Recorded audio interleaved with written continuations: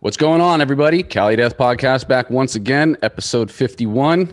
Had a fucking awesome time last week with Terrence from Suffo. That was such a cool way to celebrate 50 episodes.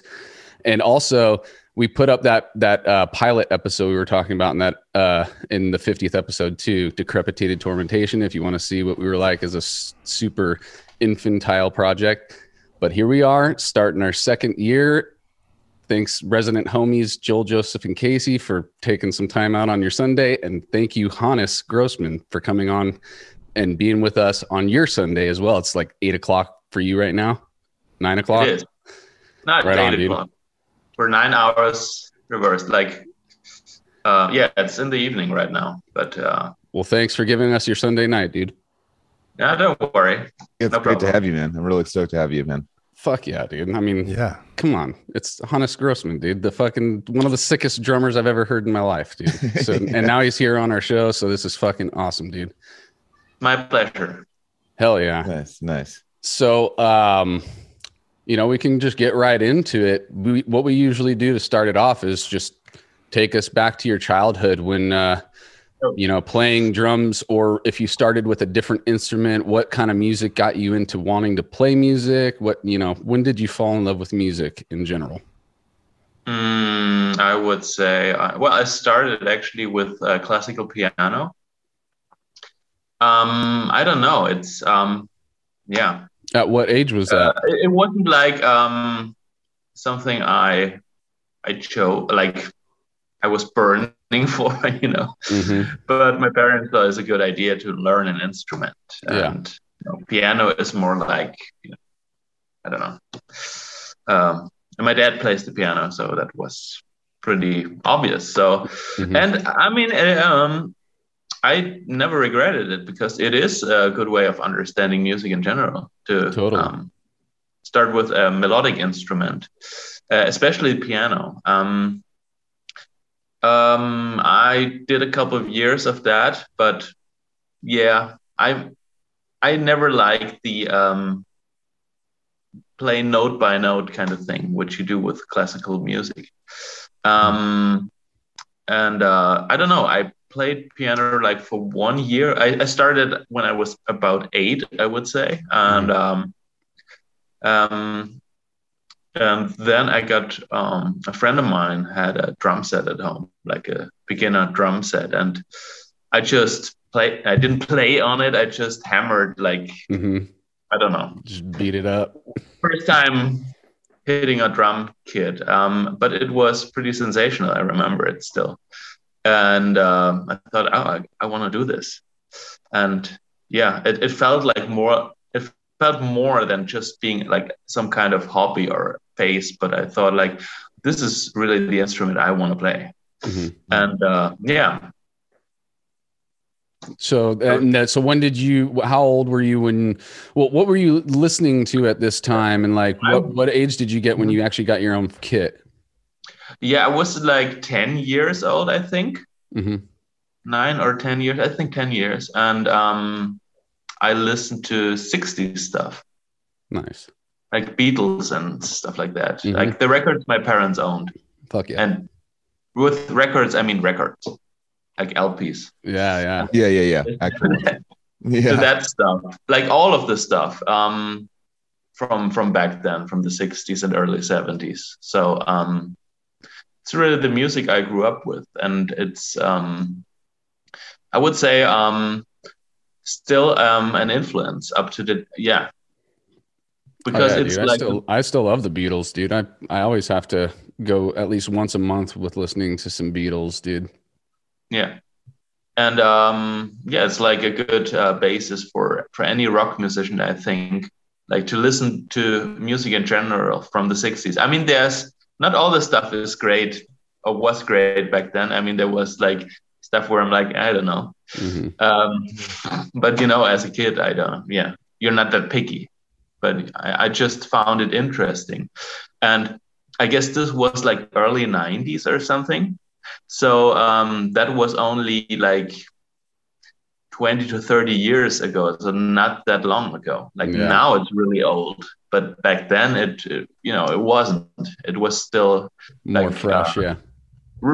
kind of fresh, yeah. Mhm. But it's a good basis for any musician, I think, or rock musician to listen through all the stuff they come up with, because that's like the initial years in rock music, I would say. Like with a lot of the playing techniques and the equipment being invented. And of course, I was obsessed with John Bonham. He was like my first like role model. John Bonham and Ginger Baker, I would say. So yeah, and Keith Moon. So those were the guys I started with, because I thought they were really impressive, and that's how I wanted to play. And the music I wanted to make was exactly that. And that, again, with the classical music, back then I wasn't so much into it. Also because I didn't know too much classical music, and how can I put it? The stuff you get, lots of people, they think of classical music as Mozart, and that stuff. And I mean, but the classical music is just so much more. And I just didn't know that I liked classical music, but I just didn't hear the right stuff. Totally. So I like the more modern stuff better.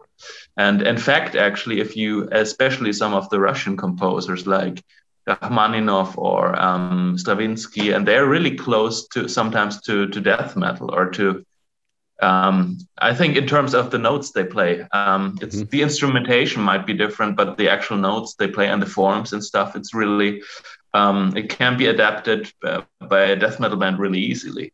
And well, especially if you play in a cool band, like if you did Necrophagus or something like that. Yeah. I mean, if you like, I mean, that's really very inspired by classical music in general, I would say, right. Also by the neoclassical stuff. And yeah.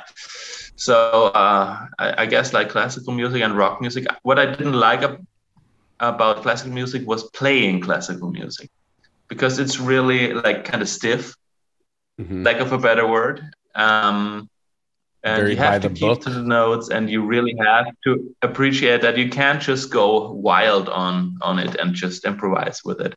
So if you have like the traditional route of musicians that would say, I'm either like a classical guy who sticks to like note sheets, or I'm a jazz guy who likes improvisation. I was always more on the jazzy side of things. And then after a couple of years, like learning the instrument, I also got like involved with some more of the jazz drummers, and they have been like ever since a huge influence to me musically. Sweet. So what are some of your favorites? What are some of your favorite jazz drummers?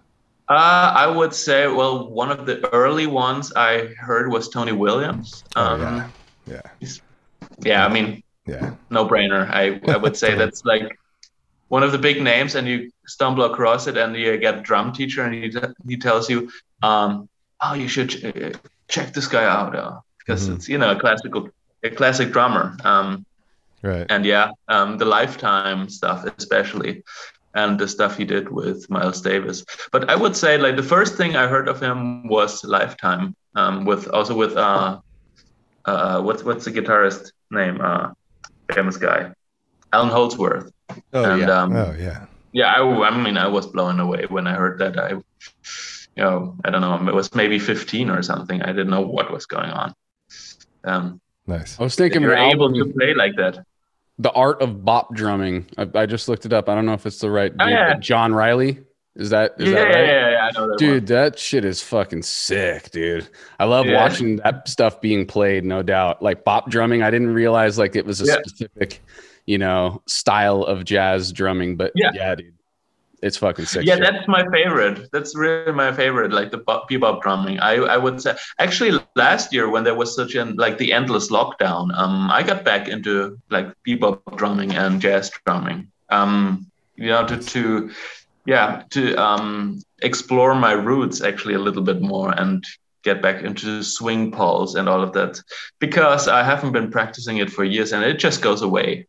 It doesn't entirely go away, but it sounds stiff when you get back to it, and it's not very musical, but eventually you can keep up with, because before I did like Necrophages and all that stuff, I studied not at a university, but for myself with especially those kind of books, and also with like Steve Smith has really nice instructional DVDs that I think are really good to explain like like jazz as a whole genre, like jazz drumming. So that was interesting.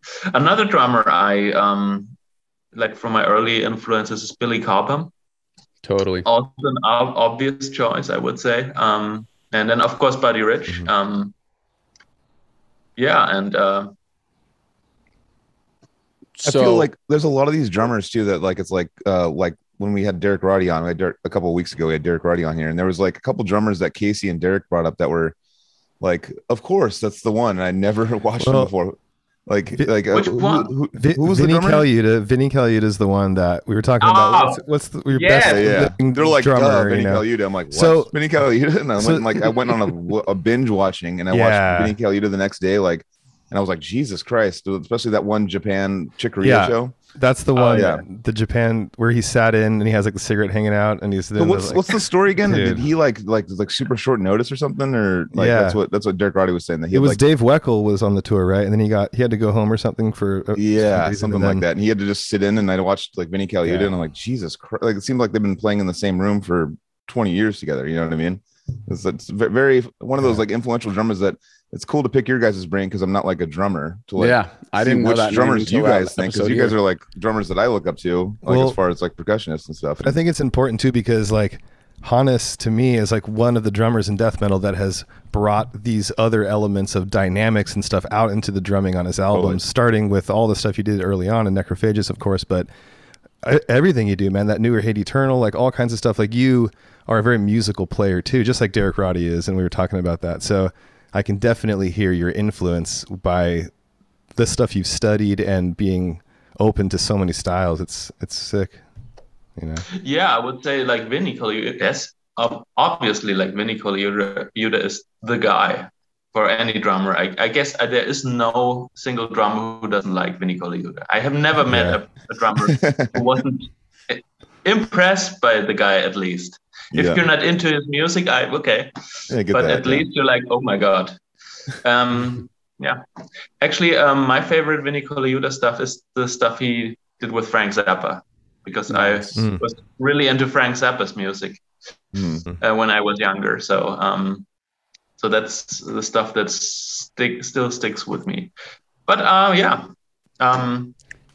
So let's take it back to I was going to say, let's take it back to you're getting into your teens, you're starting to beat the drums more. You said you got your kit at 10. So when do you get to the point where you're like, I want to start jamming with other humans? Pretty early on. There were two guys in my class like that were playing instruments, and we got together and in lack of a better word, jammed. I don't know if it's an appropriate term, because I guess it sounded like shit, but I don't have any tapes of that. But pretty early on, I guess with 13, 14, I started playing with people.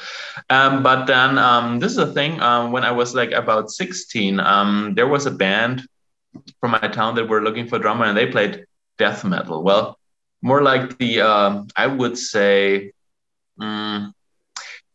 Germany is pretty into the simple stuff like Bolt Thrower and 6 Feet Under. And that kind of stuff. I mean, they were into other stuff, but that's what they could actually play. And I thought like, oh, well, I don't like that kind of music, but they got gigs. Yeah. I noticed how big, like how 6 Feet Under and stuff like they're huge out there. Like they're like, because Jeff's our friend, like and it's like, it's a very like a simplistic, but like old school style of death metal, but it's just comes over. So like over in Germany, it's just like humongous, hundreds of thousands of people, like all at the same time. Like it's very interesting to watch that, like that kind of a band be so big. So it's like Disgorge in the, like when they go out to the Philippines. Indonesia. Yeah. Also, same thing though. You know what I mean though? But it's like certain like bands just like jive with certain areas, you know what I mean? And it's like that's definitely something I've noticed is you know, watching like 6 Feet Under videos, like Jesus, you guys are like fucking rock stars, and like you're like the Beatles out there, you know what I mean? Like it's a trip to watch that. It's not that big, but yeah, they're doing pretty well. You know, don't throw the Beatles out there, doesn't it? The 6 Feet Under and the Beatles in the same phrase. Yeah. Well, why not? Yeah, but no, it's very interesting to see that. 6 Feet Under is the Beatles of simplistic groovy death metal. Yeah, totally, definitely. You can accept that kind of. Yeah, definitely. They have their purpose. No, but you know what I mean? People here really like that kind of stuff, and because it's basically rock music with Chris Barnes singing, if that makes sense, and a little harsher sound. Yeah. So, you know, people were in Germany. Actually, that's one of the things I can say for sure. They weren't really crazy about Necrophagist at all. Like they didn't like it. True. Too many notes. Yeah, we'll have to take in. So, they kind of started to appreciate it when they saw like, oh, it's trending in the United States. Oh, what's happening there? You know? Yeah. So maybe we'll take a second look. Interesting. Weird. I wonder who the techest country is. Like who's into tech the most? Canada. Oh, yeah. Canada. Good point. Yep. Yeah. That's a good call. Yep. I would. Yeah, I would Montreal. agree. Montreal. If you know, here's the thing. I don't know. What's your absolutely middle of the road country pop rock act is? I don't know. In America? In America? Yeah. Oh man, it I'm changes not so really up on often. it, yeah. Like Neil Diamond or something. I don't know. Oh, like an old school. Yeah. Hall and let's Oates say or something. Canada's Neil Diamond is Rush. Yeah. Yeah. Okay. Yeah. You know, Definitely. Gotcha. So I guess it's just natural that all the death metal stuff is super wacky. Mhm. So, Yeah. No, because totally. that's sense. like the Yeah. exaggeration of everything, you know. Yeah, their pop band, their old school classic rock pop band that everyone loves is a progressive like game changer for all of us. You know what I mean? That's like their like you said, like middle of the ground, like that's Rush to them. You know, it's like Yeah. it's crazy. Ours is like AC/DC. Oh, Yeah, it's probably ACD, something like that. Yeah. Yeah, maybe AC/DC is a better comparison. They're Australian, right? oh, so we're not. Never mind. I didn't even know that. I thought they were English. Jesus. No, they're Who, Australian. who the fuck? Either way, yeah, we don't have a Rush. Probably Limp Bizkit, I'd say. You know. Isn't their singer like Brian Johnson is English, isn't he? I think so. I think he might be. Yeah, I think there's English. Probably. Yeah, but I think because the original singer, I think, obviously, had a alcohol issue. I'm like, ugh. But no, he passed away, and then they got Brian Johnson in, and I think he was from a different country. I think that checks out. I think. So I don't know why I'm going deep into it. But. So back to Hannes. Yeah. So you were playing in this death metal band in your teens, and then you start Doing playing gigs gigs and with shit. them. And what was that band called, or if it was big enough to have a name? Or No, because there's no records out there. The band is called Devil's Cry. But you know why they're called like that? Because I don't know if you remember that US metal band Psychotic Waltz. Mm-hmm. Yeah. And their singer really liked that band.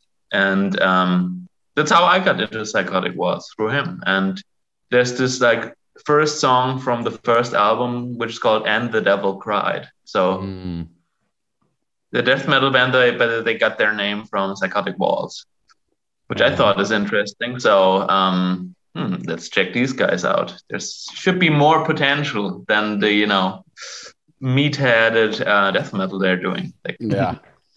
So is that the first time you heard like technical or progressive metal? No, I would say, I was into Rush, like through my drum teacher, who was Canadian. There you go. Mm-hmm. And pretty early on, actually, I got into Rush. I really liked them and still like them a lot. I gotta say, like the first two Dream Theater albums were like really, I would say, yeah, influential in some way, because that I never heard stuff like that, like with odd meters and in that way, and shred guitar Petrucci solos and everything of like that combined into this almost orchestral sound. I was really into that, like especially their second album. That was one band, and like the more progressive stuff, I would say one band I checked out pretty early on was Symphony X, and nobody liked them back then. Or many people didn't know. They were like featured on back then we had like magazine samplers, like CDs that were with metal magazines. Like I don't know, 18 different bands, and 17 out of them I didn't like. Stuff like that. And there's this one band you hear for the first time, and that was Symphony X. And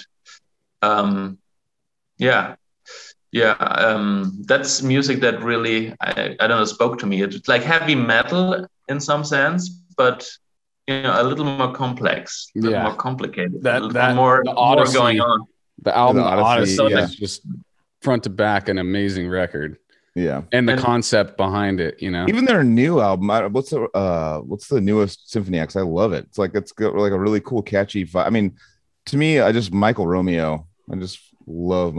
He's like one of my favorite guitar players of all time. Like I just love his free floating style versus like, you compare it to something like John Petrucci, which is more like, it's very precise. Like all of it's precise. Yeah. It's like, are you guys like, it almost sounds like it's like, yeah, go ahead. It didn't used to sound like that on the first couple of records. Still accurate. I know what you're saying, but I think when you listen to the first couple of Dream Theater albums, it's more about the phrasing he does. The phrasing is really, really nice, and the tone and stuff and the ideas. I don't know. At a certain point, he got like into bodybuilding and weightlifting, and then he started to exercise single strokes. I don't know, like crazy, and that's where I thought like, it's more technically more impressive, but less intriguing to me. But just like the soul, kind of like I don't know. I don't want to say it takes the soul out, but it does he's so perfect. Hearing him jam now, it kind of like there's not like a soul in there as much as there used to be. You know what I mean? Yeah. Like, So what's a single stroke? It's just picking down only. Am I getting that right? A single stroke? I mean, I don't know. He's just like super buff, and he just goes, he's just fucking down pick. I don't know. Yeah. I mean, I have no idea about guitar. So when you say single stroke, I'm thinking you can like jerk off in one stroke, dude. Alternate picking. So picking every note as opposed to using legato, where you don't even pick. Oh, okay, gotcha. Yeah, now I gotcha. Yeah. Gotcha. Yeah, so he's really into that, I guess. He went through some weird phases. He went through. I remember, just real quick, not to cut you off too much, but there was like me and Carrie were hanging out recently, and there's this one video that we threw on of John Petrucci and Dream Theater, and he like went through this like kind of new metal phase for a little. Like he like had the like parachute pants on, we call them, but they're like it's these pants that had like these like a bunch of these straps hanging from them, like Jinkos, but with like straps hanging from talking about. And like and he had the bleached tips, and he was like he's gone through a couple phases. I call that Super Saiyan John Petrucci. Oh man, but interesting to watch that guy progress though as a human being, because you can tell he's an interesting human. He's kind of like I don't want to say like, I don't know, on the spectrum, but he seems like a little on the spectrum, That's as close as I can come to it. But he also like, he's influenced with Rock Discipline, that video that he put out. He's influenced most guitar players. It's like Vinnie Colaiuta kind of thing. It's like that video like he taught you how to be precise and how to learn all the things, and like, so he's very important to like every guitar player pretty much, But he's going through some phases. So, I would say. Yeah, exactly. Awesome. So maybe we should try to get up to your recording career and how you got started with Necrophagus and recording Epitaph, and any reflections you have on that stuff from your present vantage point, or any other recordings that we did before that we should know about. Yeah. No. So, wow, your first real introduction to the death metal world is fucking playing drums on Epitaph, dude. That's Yeah. insane. Just come out of nowhere with that motherfucker. Very difficult. I listened to it today. It sounds fucking extremely difficult. Yeah, it was. Now it wouldn't be so difficult anymore. Like after years of, I mean, I don't play that exact style anymore anyways, but now it would be easier for me to learn it. But back then it was like really, it felt like starting from scratch with all that super precise stuff. And, yeah, it was quite a pain. How did it work? So like, cause Muhammad had put out the first one like on set, right? But it was with the drum machine. Mm-hmm. And then what year did he get a hold of you to do Epitaph? How did that work? To be honest, we recorded in September 2003, and I got involved like, I guess 7 months earlier, something like that. Okay. So yeah, this was a half a year of very, very intense practicing. Yeah. did Onset get re-recorded with drums ever, or was it just no. it was always okay? Gotcha. No, just resampled. But right. You know, the thing, this is one of the problems. Well, problems, I guess. Well, for me as a drummer, at least, it's the first album being recorded with a drum machine, and that's your time reference. Yeah. Like, if you have people, and you have to say, I mean, you have to give Muhammad a lot of credit here, because he wrote the drum part. He wrote it's like a classical piece, going back to piano for me. Yeah. It's like he wrote everything down in note by note, and you have to perform these notes in the way they're written, simple hits and phrasing and stuff like that. Some things were impossible to apply, so I had to apply them in my way, but very little things. Most of the stuff is like just how he wrote it. Even on Epitaph, you're saying? Mm-hmm. Yeah, especially on Epitaph. Yeah, okay. Programmed parts, and wanted that to be not a guideline, but the actual thing. And this is the actual thing. What can I say? So would he just send you a song like with the guitars and drums already down? He's like, all right, there it is. And yeah, Matt kind of did that with Decrepit and the like with diminishing songs and stuff. Yeah, he'd be like, you can do some stuff. Well, I mean, back then I immediately recognized that, well, it's his vision and his idea, and it sounds very special, and I think we're onto something here. And if I try to bring like I don't have that much experience with that kind of music, and it's his vision, and I thought like, if I try to force my way in with my own ideas, probably not gonna work. And yeah, he doesn't really seem like that type of dude who would be open for, improvisation. Yeah, he's very specific. Yes. Yeah, actually, in one of the songs, I don't remember, in the studio, I got I did a take, and I got out of the rhythm, and I just improvised like some kind of Wackel-ish fill, and I thought, wow, this sounds awesome. And he's like, maybe next time. Deleted it. Just delete it in front of you. Like I still think that sounded better than the original part. But yeah, I love maybe next time, dude. His part makes more sense musically, Yeah. Also, it was like I did a flam, like crap. He's like, no. Jesus, yeah. I love it. Yeah, he wasn't really into the idea of flam. Well, why? It's just it's gotta suppose like this, because if you do a flam like crap, it's just an untied. Wow. Yeah. Just an untied single stroke. What's the point of that? And I'm like, it's a flam. Yeah. Never mind. But it was also a very good training for me, technically, and this was something I thought like, I can actually, get on another level, like playing wise, and it was really hard. And then in the studio, it was really painful to record that. Yeah, I can imagine.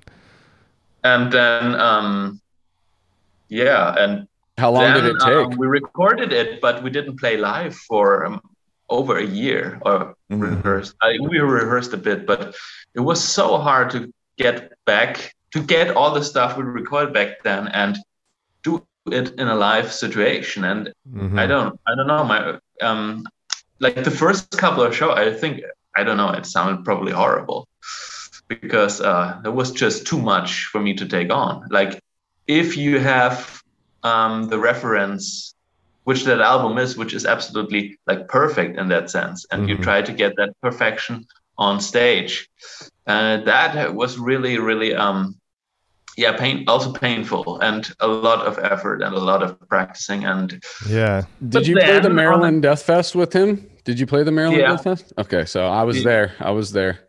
Me, Murray, the Severed Boys were all there, and it was funny to me because all the bands everybody would pit for, but Necro, like anybody would try and start a pit, and soon even that dude would just like stop and have to look back at the stage. Like they couldn't keep a pit going because their attention would be pulled away back to the stage just naturally.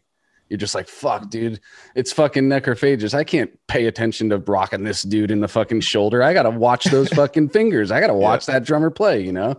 Yeah. Yep. Well, definitely. I remember when we were practicing a bunch, and this is like early on, and like with Odious and stuff, and we like got the coolest show of our life. We're like, all right, so we're going to open this show at the Pound, San Francisco, and it's Necrophagus's first show in San Francisco, right? Is that right? Your van got broken into that day. Yes, right. Yeah. Yep. So we were the opening band on that show. Passports so we couldn't. Yeah, crazy. Really. I remember that now. I didn't see you guys because we were caught into somebody stole our passports. Oh yeah. Well, that show was so that sucks, man. But that show was so big, dude. Like, so we opened and we were playing it like, I don't know, like 5. It was like 4 or 5 it was like still light out. Yeah. And we like the show starts. There's nobody in there. They open the doors and we start playing. And by like halfway through our set, it was like packed. It was like nuts, dude. At 4 or 5 o'clock, and then so many bands played that night. Like we should go over the roster, but I just to jump to the end. I remember like by the end of that show, that place was like, I'm pretty sure it was sold out and completely insane. It was for sure. And I was standing behind you, Hannes, watching you play.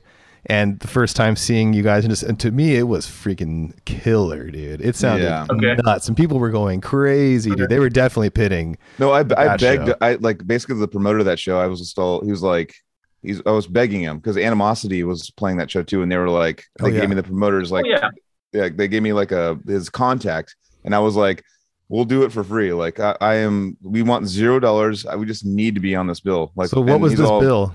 It was us to open up, and then it was Alarum, Arsis, Arsis, dude, Cattle Decapitation, Animosity, Cattle, holy Necrophagus, shit. and Necrophagus. Yeah, it was your guys' first time coming to California. So I'm like, and you guys were like the band at the time. Like, it was like still. I mean, Necrophagus like is blowing so many people's minds, but it was like the band. It's your first time. We know it's your first time. We want to be there. We want to be a part of it somehow. Like, I was almost willing to like give a kick down to the fucking promoters, like, I'll give you $100, let me play it. And like I was like, I need to be a part of this, you know what I mean? And we fucking did it. Yeah. And it was like what Casey said, like we literally started playing, we started our first song, and they unlocked the doors and opened it. So it was like there was 0 people when we started. We walk in as we're playing. Yeah.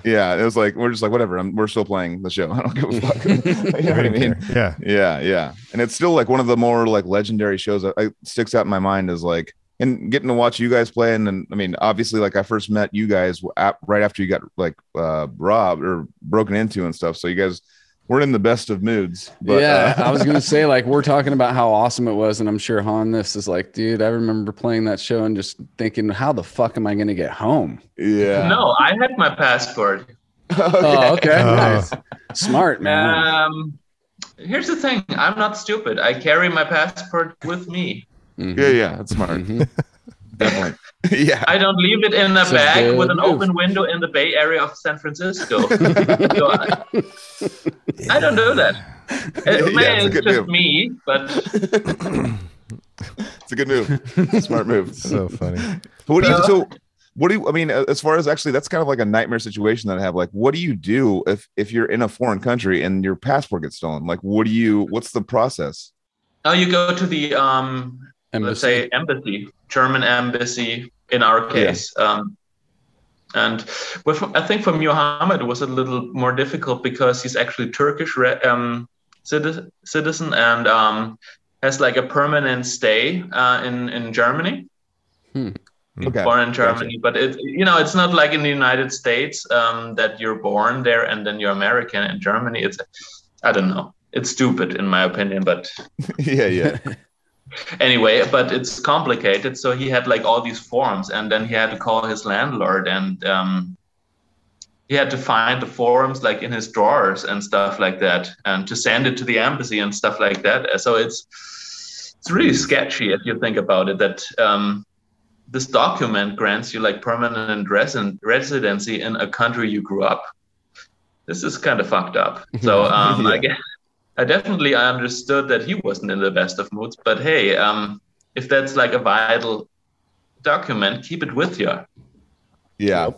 No, that's like, I'm going to call out Keith real quick. I'm going to call out Keith real quick for Montagny. We had a LA show down south. I'll say it real quick. He had his fucking birth certificate in his backpack, and his backpack got jacked. Dude, like, why does he have a birth certificate on him, dude?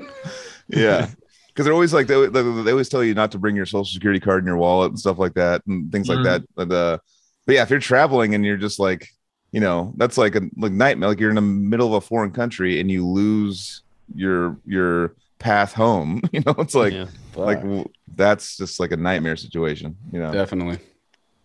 Yeah.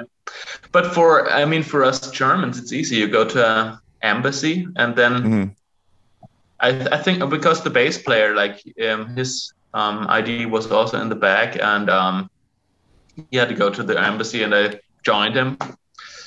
And this was really easy, like super easy. You go in there, like actually no one gives a shit because this is in New York. It was, and there's not so many people going there because. Why would Germans go to the German embassy in America? They don't have to go there.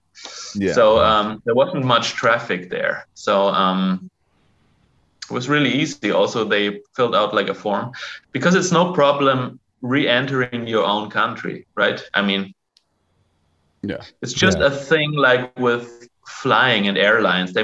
You need an identification, of course. But I mean, if you're in Germany and you're at the border and they can look you up and that you can prove like you are you, then I mean that's not so much of a threat, is it? No, it's just an inconvenience. But my experience with like touring, like the one time I went to Europe, and when we got there, like, I mean, because we went to all these different countries and had to show them our passports and all kinds of stuff, and the one country that was like always the nicest by far was Germany, like 100%. Like we first got to Berlin and they're like, "Oh, what's up? I got you guys." And they're all like, "Oh, you play music?" Like, yeah, they're like super cool, like off the bat. That's awesome. I remember that. But so I got a question. Oh, go for it. Okay. I know this was the kind of cliche question, but what was the hardest song to record on Epitaph, if you have one? All of them. Yeah, that's a good answer. No, really, all of them. There was no difference. Makes sense. Equally difficult, I would say. Yeah. Definitely. I would say then playing live. Also, I mean, it's just really not. I would say 7 is very difficult because of the septuplet thing. I mean, it's very technical and fast, but on top of that, it's in septuplet, so that might be an extra obstacle. Sure. But that one is hard, but it doesn't. On the other hand, it doesn't have many parts. If you have like the second song, Stillborn 1, it's like nothing repeats, so it's just 4 minutes of no repetition. So that's another thing, but that's. To me, was technically easier for some reason. I mean, hard to tell, but I think they're all pretty difficult. Did you guys use a click track live or just organic? No, back then we did not. Which in retrospective would have maybe been a good idea. Right. Yeah. Because sometimes it makes things easier and more steady. But no, we didn't do that. I remember the first European tour we did. We didn't even use a trigger on kick drums. Really? Because mine broke, and then it was microphone. So wow, not ideal for that kind of music, I have to say. Because for sure, sound wise, I would say. Yeah. But I don't know. It's I guess that kind of music you have to put on a click track. I think that's really the way to go, and we should have done it. And I think later on they did that. They did that. On the other hand, most of the songs were on more or less the same tempo. So Well, so how old were you when you recorded Epitaph? 21. Okay. Nice. Yeah, I was wondering because I remember like you being like the golden child kid. Like that, I thought you were like 18 or something when I saw you because that was like what people told me. That was like the rumors. I looked younger, yeah, that was the rumors. Sure. But yeah, no, that's great. I mean, having to be a part of such an epic fucking album, man. Also, it's just like dealing with all the stressors of the perfection of Muhammad and stuff like that. Like, do you look back on it like with like rose-colored glasses, or are you kind of like, was it kind of like a stress? Did you not have fun doing it, or because obviously you have a guy that's very like particular about what he wants. Yes, I would say with any kind of like, let's say artistic effort, like words like fun are not complex enough to describe what you're having, but once it's, I would say, like, fulfillment is if something works and you get, also in a life situation, it really works and it flows, then it's very fulfilling, but it's more complicated than fun, I would say. But this thing, fun, was really not happening very often. Like, because it's so difficult and here, I don't know, it's hard to tell. It would have been, I guess, easier with an easier kind of attitude towards it. Because perfectionism is one thing, but it depends how you realize that with what, let's say, how you deal with people. If you're a perfectionist and you can be soft with the people, but really distinct in what you want to hear,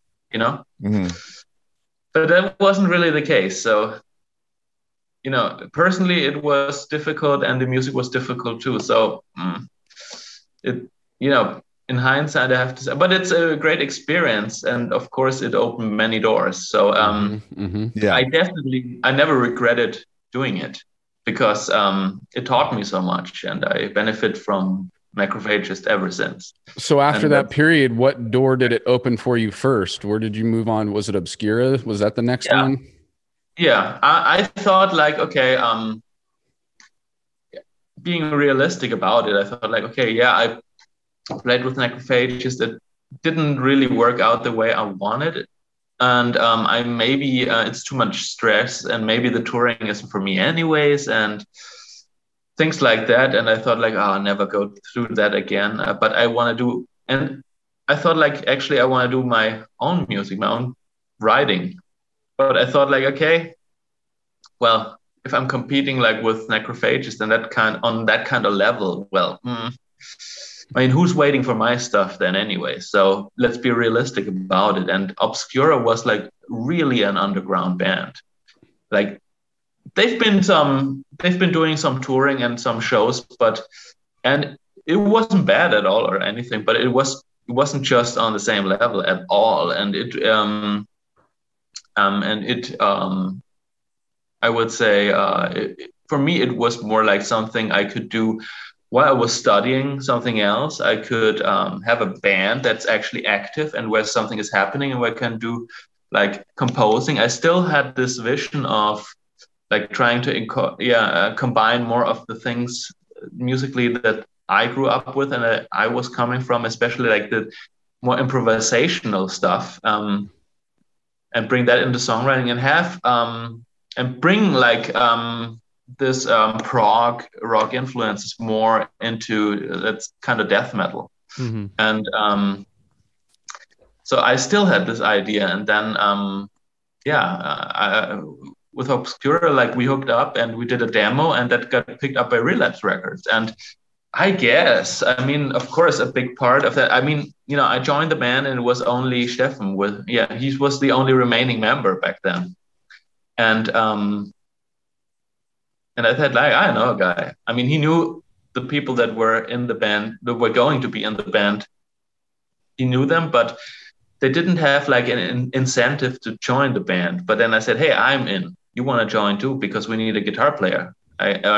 We need a bass player. Jeroen, what's up? I think we can create something here. And then they joined the band, and we did a demo, and Relapse picked it up. And yeah, so it's more like a second chance. I mean, it wasn't as big as Necrophagus, but I mean, I didn't care because it was like my own shit. I'm not playing somebody else's stuff note by note anymore. Mm-hmm. And it didn't matter that it wasn't as popular because but it still was like a real touring functioning band with a record deal and going on tours. Like our first 2 tours was supporting Cannibal Corpse, and that's like in United States and then in Europe. And I think that's a perfect way to start. And and that's, I'm sure that because Necrophagus was on Relapse and Obscura then got hooked up by Relapse, and it's really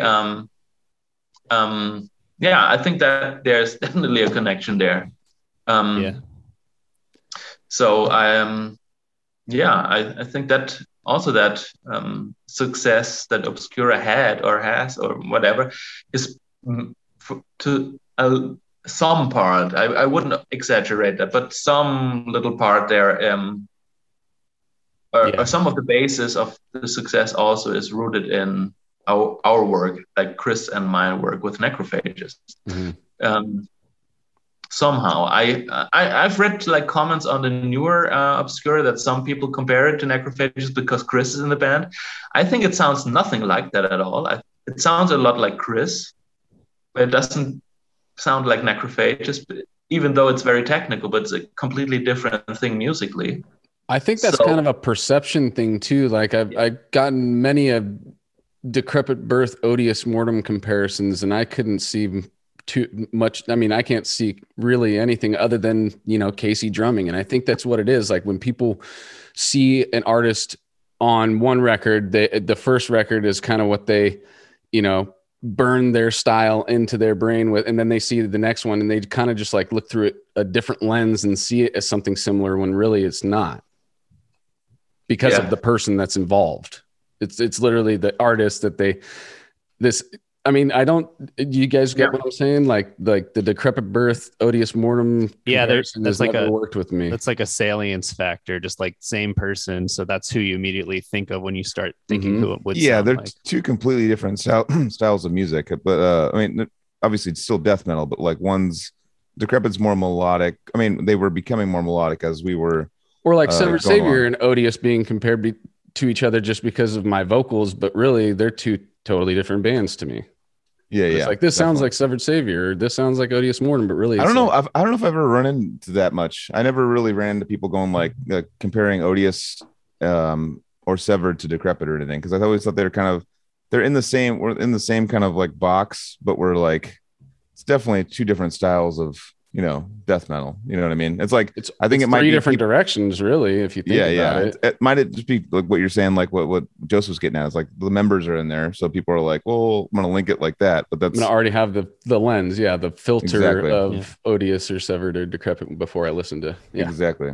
But going back to when you toured with Cannibal Corpse in the US, I saw that tour when it went through Milwaukee, Wisconsin, and at the rave or what? At the rave. Yep. And I was up close, standing in front of Christian and getting to see your view of the view of you playing drums on us.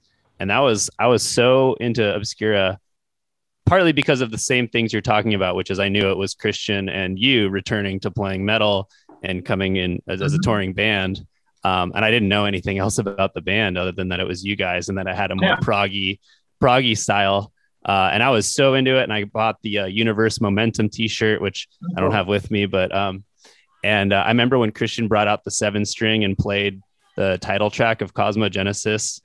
When you did that song live, that was like, I think that's still the best Obscura song from that era. So that was just super cool, man. So I'm glad that you picked it up and kept it going, you know? Hell yeah, because actually we wanted to make music, but it's sometimes what it's really about gets distracted by I don't know, business bullshit. Yeah, of course, yeah. Like the pressure of making it or being successful with it and stuff like that. So or personal bullshit in case of Necrophages. So and that's really makes me tired to think about it. Yeah. At some point, Well, then go. I don't know what you're talking about, man. Touring is so easy, dude. It's the easiest thing. So I'm just joking. Yeah. I'm being sarcastic. What I'm saying, of course, when you have group with people and you do work together on something, then there's always tension or something like that at a certain point, even if it's your friends. But I would say I've experienced pretty often that this whole outside perception is seen more important than what you're actually doing, if that makes sense, and that you're defining yourself by I don't know, success or what it even is, you know. Mm-hmm. And I think it's just a waste of time, especially when you're like going through like a bad time. Just for what? I mean, why don't you make pop music then anyways? Yeah, that's in my case with Necrophages. Yes, it's very successful, but if it's about that and, you know, selling more and stuff like that, I mean, it's death metal. So, you know, only take that so far. Yeah. Yeah. So that's that. So enjoy what you're doing. And if you can't enjoy it, then. Yeah, we say that a lot, dude. It's for you first. I mean, it is a selfish statement, but as an artist, like, you got to be, you know, satisfied with your work before you even want to give it. I mean, it doesn't really matter about giving it out, but it's just got to be you first and whoever you're working with, like as a group, a collective. This is our art. Okay, now we're going to put it out into the world, and whatever happens after that is whatever, because we were good with it first, you know? Yeah. So when did Ron hit you up for Blotted Science? I want to hear. Oh yeah, that's him. Yeah. I think like 2010, something like that. Mm-hmm.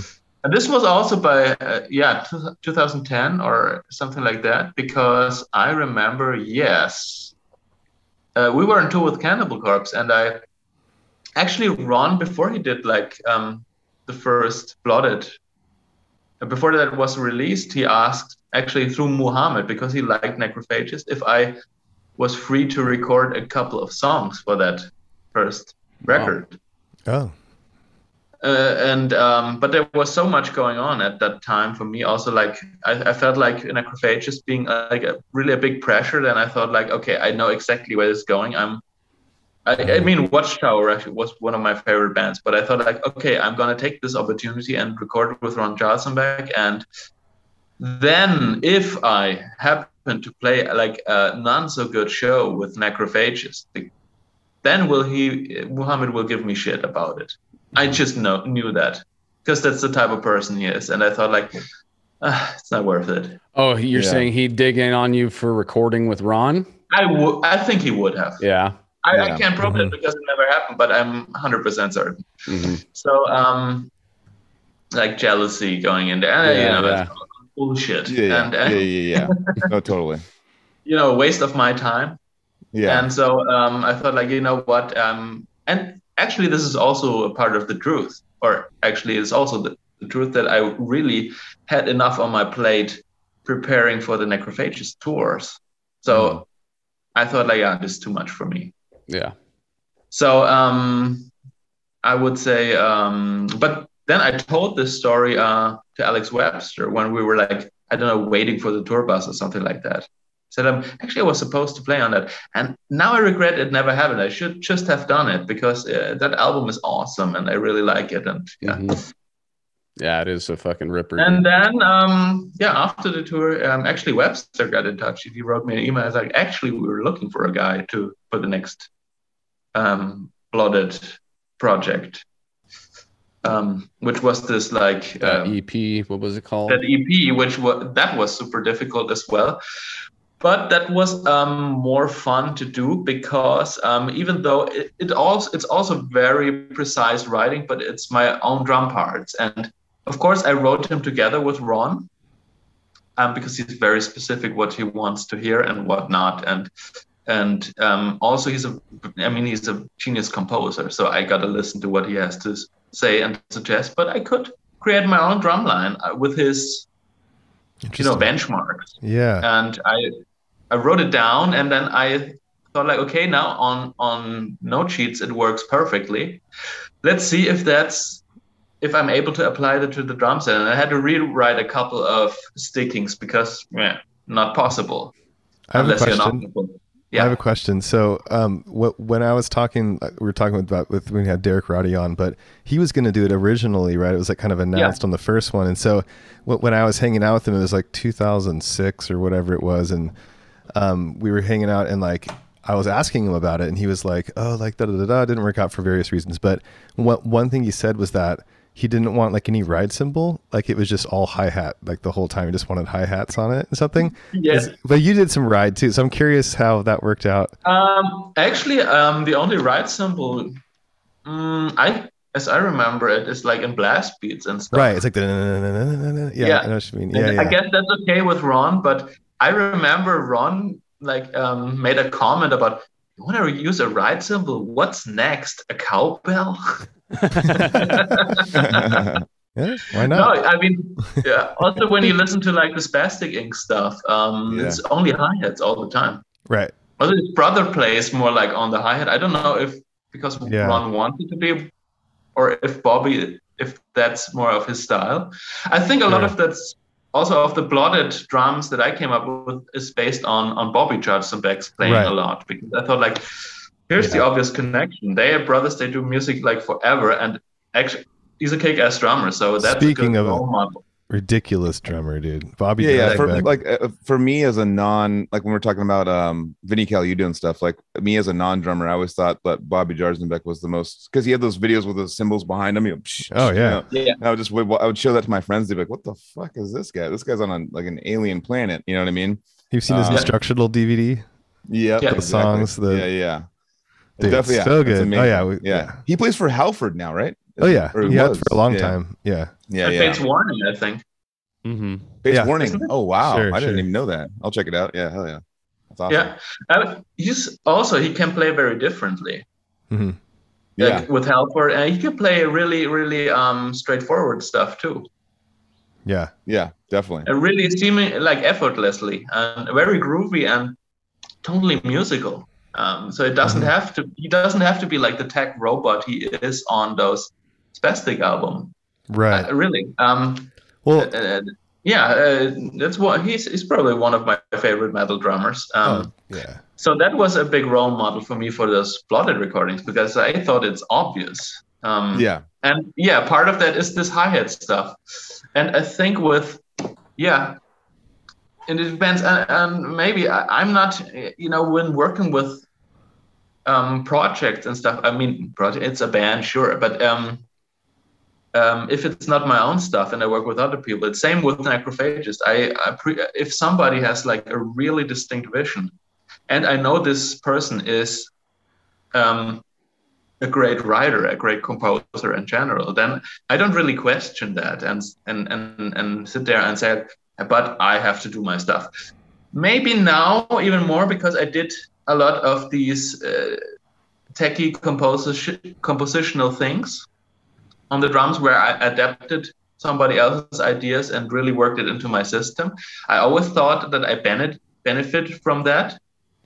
But as the older I get, the less I want to compromise, of course. Mm-hmm. And I think I think do this for such a long time. I just want to be myself and play my ideas and my style, because now I have a distinct style and I want to use that. Unless some really crazy composer guy comes and, write something. I think so.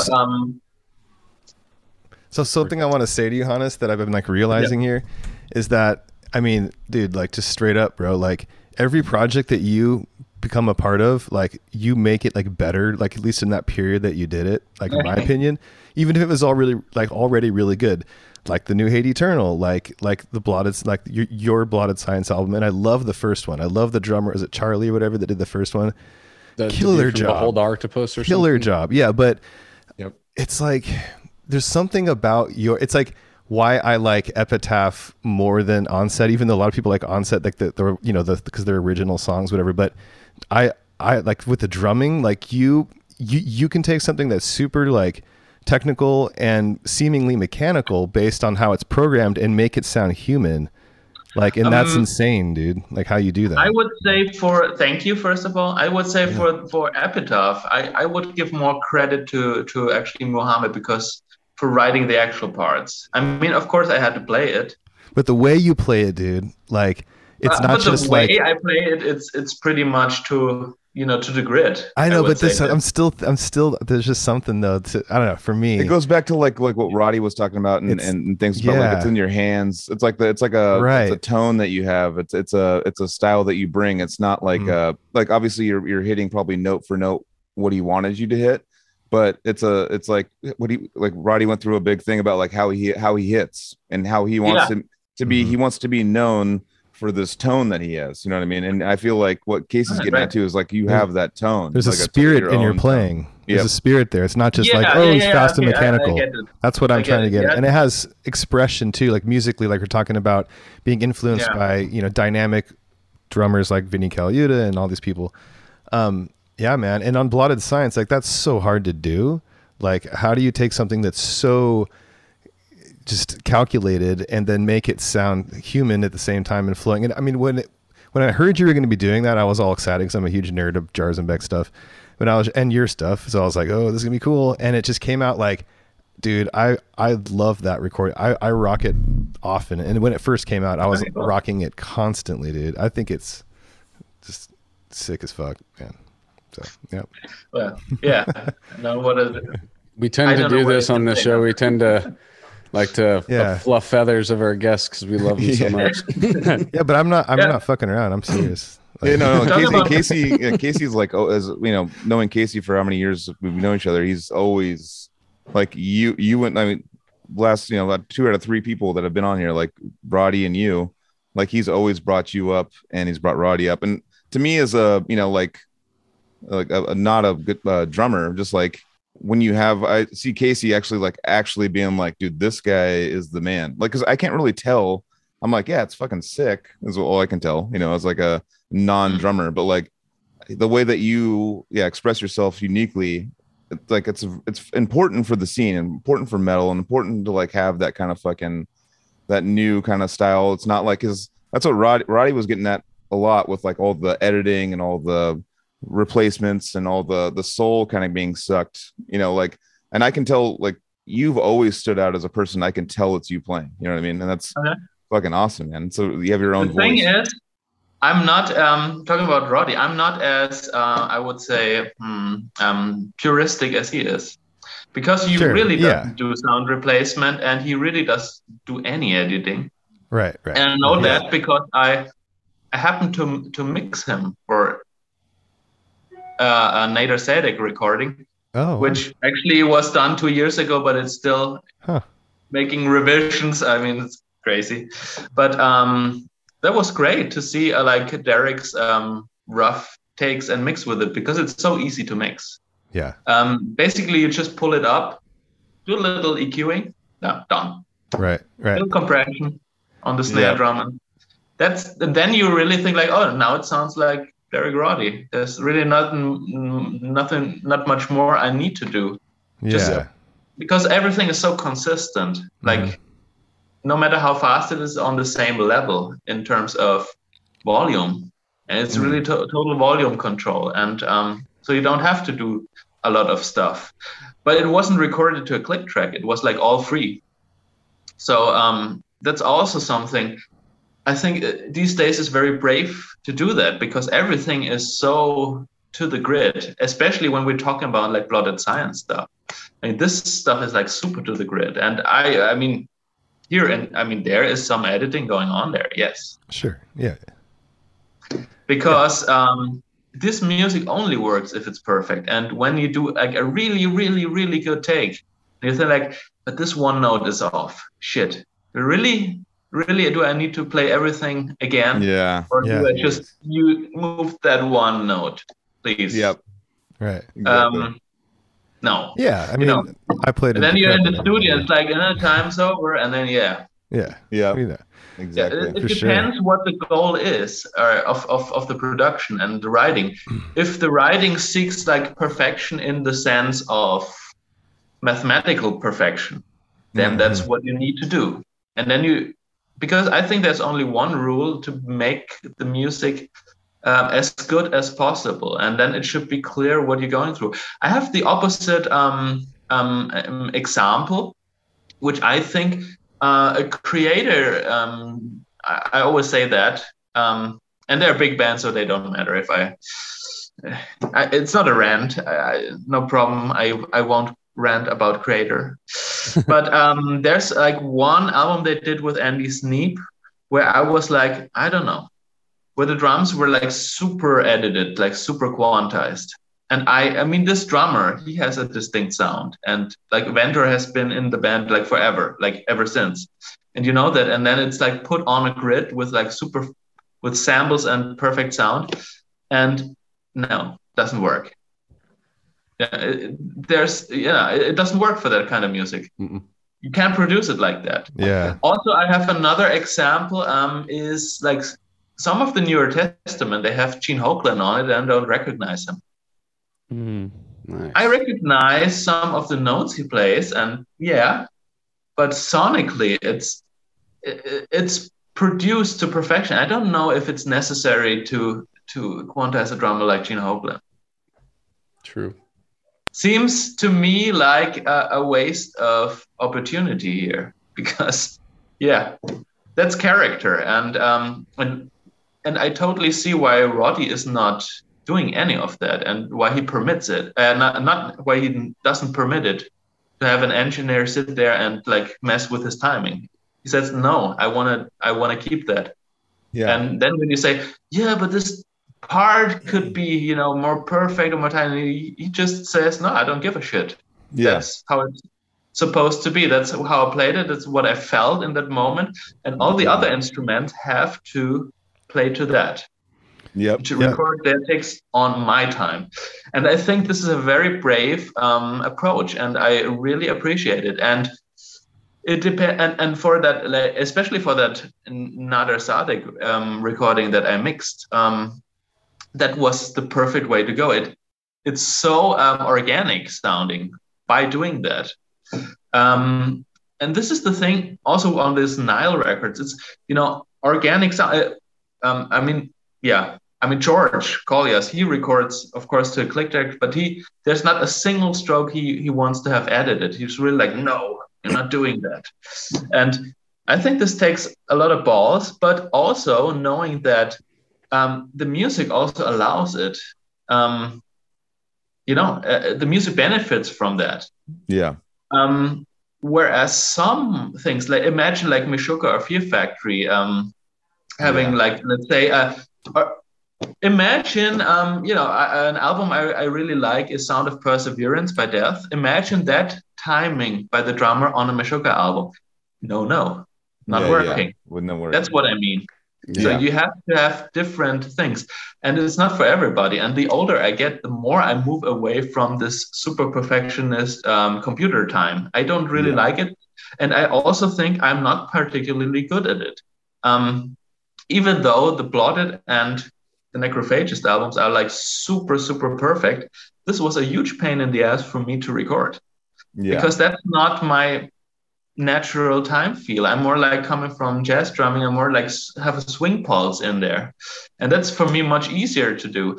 We did with Obscura, we did a cover of "How Could I" by Sonic, and this was not very difficult for me, I have to say, because I mean, of course, nobody played it like Sean Reinert, but and he was like a super unique drummer, but to adapt this sort of style in general and make with the ghost notey stuff and all the jazzy stuff, to me that came much more easy than the super computerized Necrophagist stuff.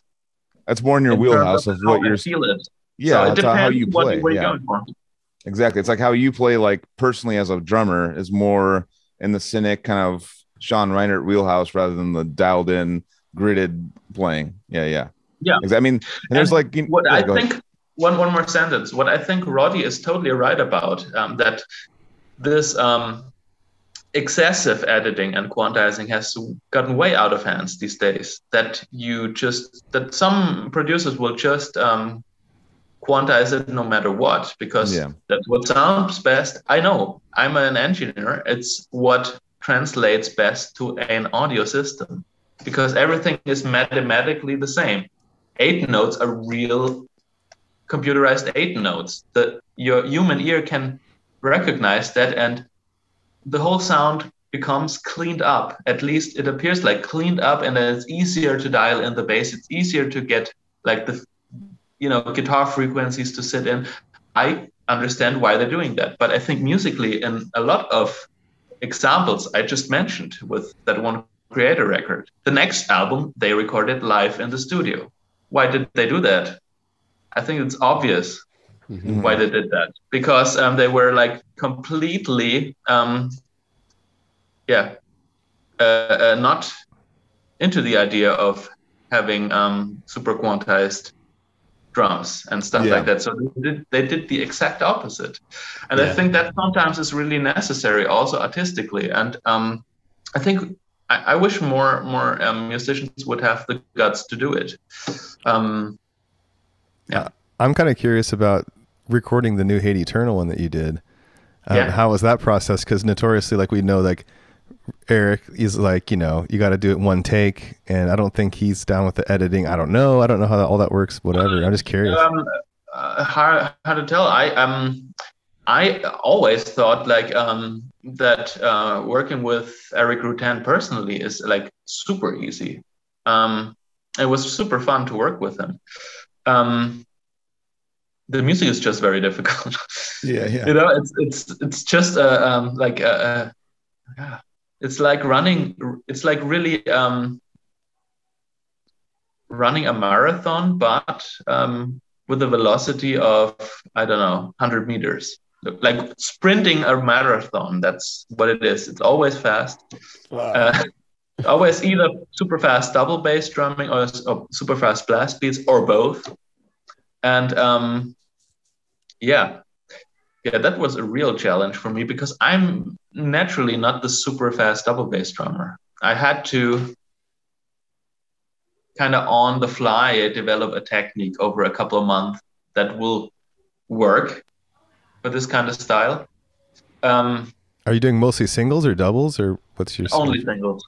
Okay, yeah, wow, interesting, cool, man, that's awesome. You're shredding, singles game. It worked to a certain degree, but it's now it's 3 years later, and I haven't practiced any of that anymore, because it wasn't a good technique for me. Like physically, it started to hurt, and it started to give me problems on my playing. So I had to cut it, because if you do it, you know that you got to do it right with like swivel technique or something, like technique that takes a couple of years to develop, and to have a natural motion that you can apply on the drum set, where you don't force yourself and your body to do a certain thing. Does it make it like less impact on everything if you find like a more floating way of throwing your feet around? Like relax. You have to relax, and I did the opposite. I was like super stiff when I played super fast double bass for Hate Eternal. Sometimes that doesn't work. Like in a live situation, doesn't work so well. So I had a couple of shows where I thought like, I did like that, to be honest about it. And then were shows which were great, where it worked totally. But physically, it was just such an effort for me to do that. Oh yeah, dude.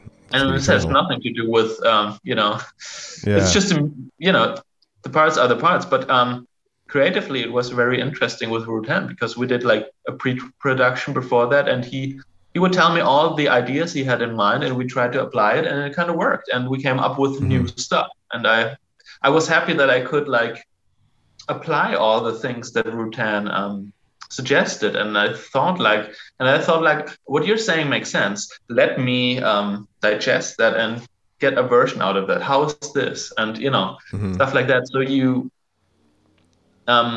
we had like some programming, but it wasn't the real deal. So I knew the parts in theory, but he explained like parts. So we go through all the songs part by part and write something for it, like this part, how you want it. And we did it pre-production, and then it was pretty clear in the end what should be there. So it was exciting to write it, but physically very, very, very difficult for me, because it's extreme music. Freaking good. And I'm not getting younger. So I would say like 3 years later, I wouldn't even be able to play it anymore. I have to say, you have to play that all the time, or have a steady, steady rehearsing going on. Yeah. But this kind of, intense music, I would say. Yeah. So what are you working on 3 years later then? What are you working on right now? Actually, the next thing is the new Alkaloid record, which also is not going to be a walk in the park. It's going to be very difficult as well. But I have to say, actually, I want to try to play things that don't give me a headache anymore. I mean, there will be a couple of things that give me a headache, but if I can keep the headache factor under 20%, then it's okay. So what I want to say, I want to have more headroom in my playing, to just not having to do like not playing on 100% all the time, but to have like some headroom to maybe have easier parts that have more impact musically once I do something that is very complex. But I have to say, I didn't practice any of the songs. It's something I always try new things. And, I started out with Epitaph doing like stuff that was like 100% scripted, like 100% notated. And then the next album I recorded was Cosmogenesis by Obscura, and that drums are improvised, more or less. You can hear that because it's not super clean or anything, but it's, I would say 70% improvised. Like I just had an idea what should be there, and I know the songs inside of my head. So I practiced them, and I went in the studio with a very, very vague idea. And I just said, hit record, and I played. Did a couple of takes, and then we puzzled together the takes I like best, and that's it. So that was a new thing. It was the opposite of what I was doing with Necrophagist. So that's what you're trying to do now, is more of the just what I'm trying to do now is write it on the fly and record it. Like I know the songs. I have written a bunch of songs, and it won't work with all of the songs probably, but most of what I want to do is be spontaneous about it and write it while I record it. Sounds weird, but this is the approach I have in mind. I know the song structure, and I know what I want to play there, so I can press playback, and I hear the music, and I can develop parts. And most of the time, it's not going to be an issue. The tempo is not going to be an issue because it's not super fast music. So I can, at least it's not as fast as anything like in Hate Eternal or Necrophagist or anything like that, except for one song. But anyways, but for most songs, I can just come up with something on the fly and think like, this is a nice drum line. Okay, let's practice that for 3 minutes. Okay, this works. Okay, let's record that. Done. Okay, next part. And this is the actual recording. Yeah. And what I want to do with that, what I want to, and it's more like a puzzle this time. So you can tell that I won't be, that I haven't recorded everything from start to finish in one take, but it's like a puzzle piece. Yeah. And then I start with the part that I left off, and then I do the next part, and then I do the next part. But it's all very spontaneous. And then once I've recorded every part, and I listen to the whole thing, then it should make sense. And then I have to go there and say, okay, this transition doesn't work. Okay, transition.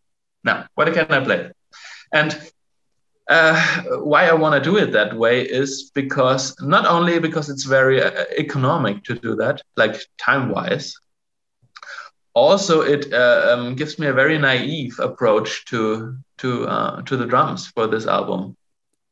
And most of the stuff, because I will also be the mixing engineer for that record. And once I got to that point, I will have enough of the album. You know what I'm saying? I mean, I will have to listen to it very, very, very often. And I want to keep myself excited and fresh for the whole thing. So I want to have a spontaneous approach to that with the drumline and try things and trying to be able to improvise. But then the music is too distinct to just play whatever. So you need to play something very distinct.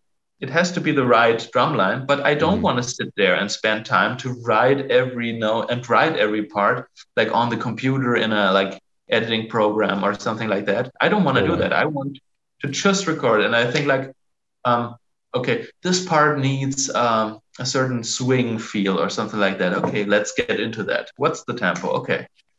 What can I play? Where are the accents? Okay, here are the accents. Okay, let's figure out the accents. Should I play fill? Yes, no. If so, which one? When? And, you know, things like that. Because this is the process of writing anyways, but I don't want to write it out note by note and learn it and just redo it. Mm-hmm. But that's usually what recording is in technical music. I don't want to do that. I want to keep it spontaneously. I want to keep it spontaneous and just come up with something. A gut feeling. This is a thing. That, I was going to just say that it's like a gut feeling, just in the moment. You're grabbing the idea in that moment, and it's also not, doing it that way gives you no time later to, make a different choice or second. Yeah. Your second guess why you did this here, and it's just done, and it's done. It's a painting, it's a sculpture, and it just got out the kiln, and it's fucking done. Yeah, it's like painting is a good comparison because for paintings, paintings are not put on a time code or on a BPM or on a measure. So you could take time, but once you have that color on there, it's on there, and you can repair it. Yes. If you think like, it's not going somewhere I want, then you try to repair it somehow. But in the end, the painting is done, and then that's what it is. Mm-hmm. I think, this is something that I try to explore this time, like really to be spontaneous, but in a compositional way. And let's see if that's working. I can't wait to hear it, dude. I can't wait to hear that. Yeah, for sure. That sounds awesome. I know you might not have too much time left with us, Hannes, so thanks for your time so far. I just wanted to ask 2 quick questions. Hopefully they're quick. First question is, how do you write for your own music, your solo project, while also writing for Alkaloid? What determines what gets put on your solo material versus what gets into Alkaloid? And the second question is, will Alkaloid ever go on tour? I can answer the second question. Yes, we will. Sweet.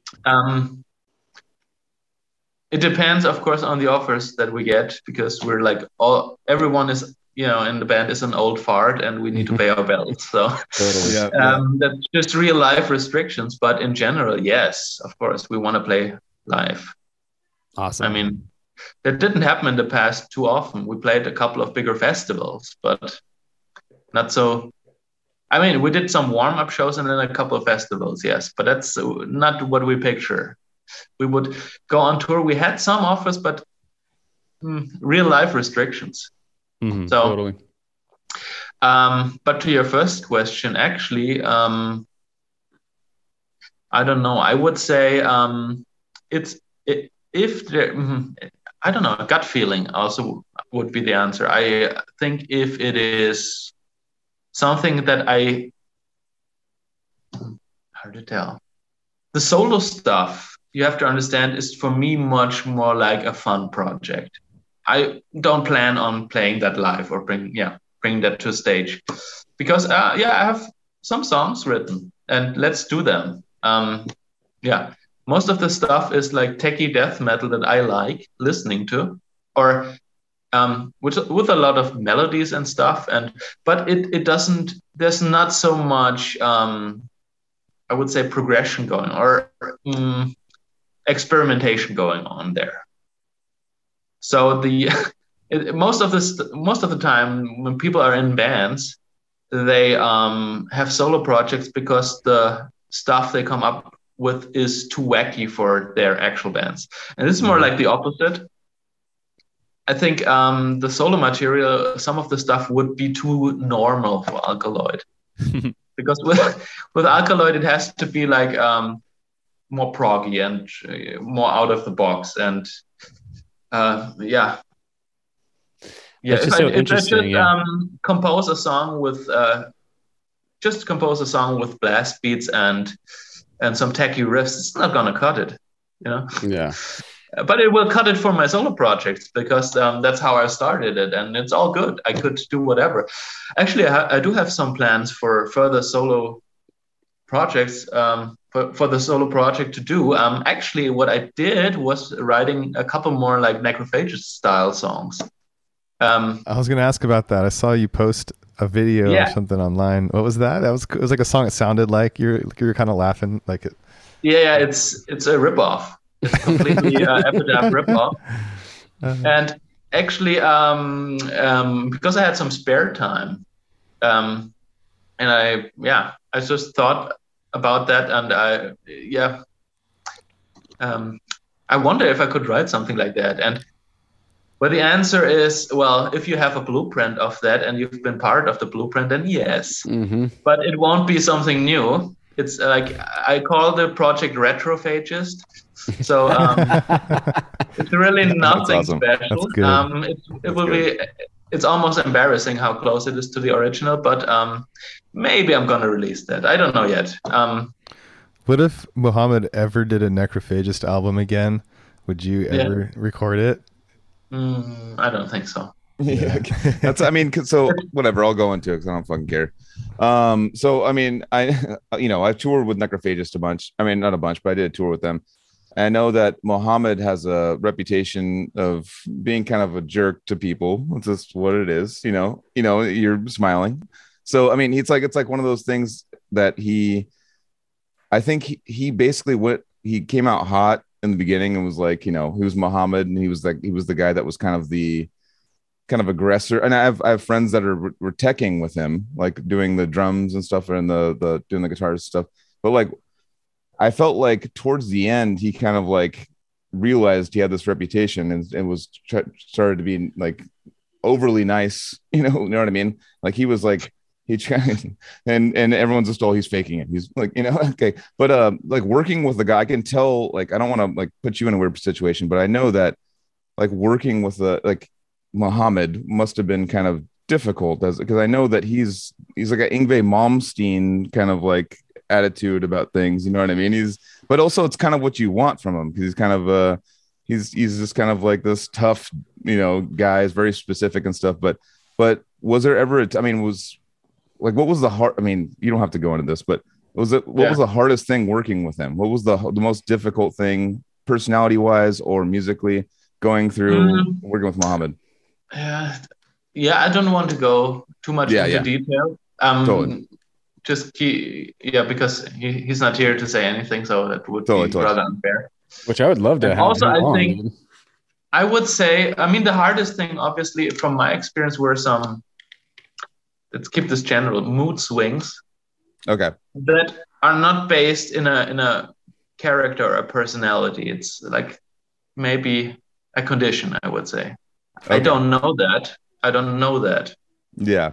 I'm guessing that because, I mean, I was really young, so I had no experience with that kind of stuff. But now thinking about it, I thought like, okay, there's been, something going on. And where I don't even know if you can blame the guy, you know. Yeah, you can actually say it's his, you know, because I mean, well, a lot of those genius people, they have, you know, their social the differences than, you know, they're not the most at the norm with, you know, being a social person. Sometimes. See, I've heard all this shit too, but in my experiences with Muhammad were actually fucking awesome both times. Oh yeah. Like, me such too. A happy dude. I got, you know, at that show, even after you guys got all that shit that happened to you with the car getting broken into and all that, he had a few beers after the show, and we actually fucking had a lot of fun that night, dude. But all the bullshit before.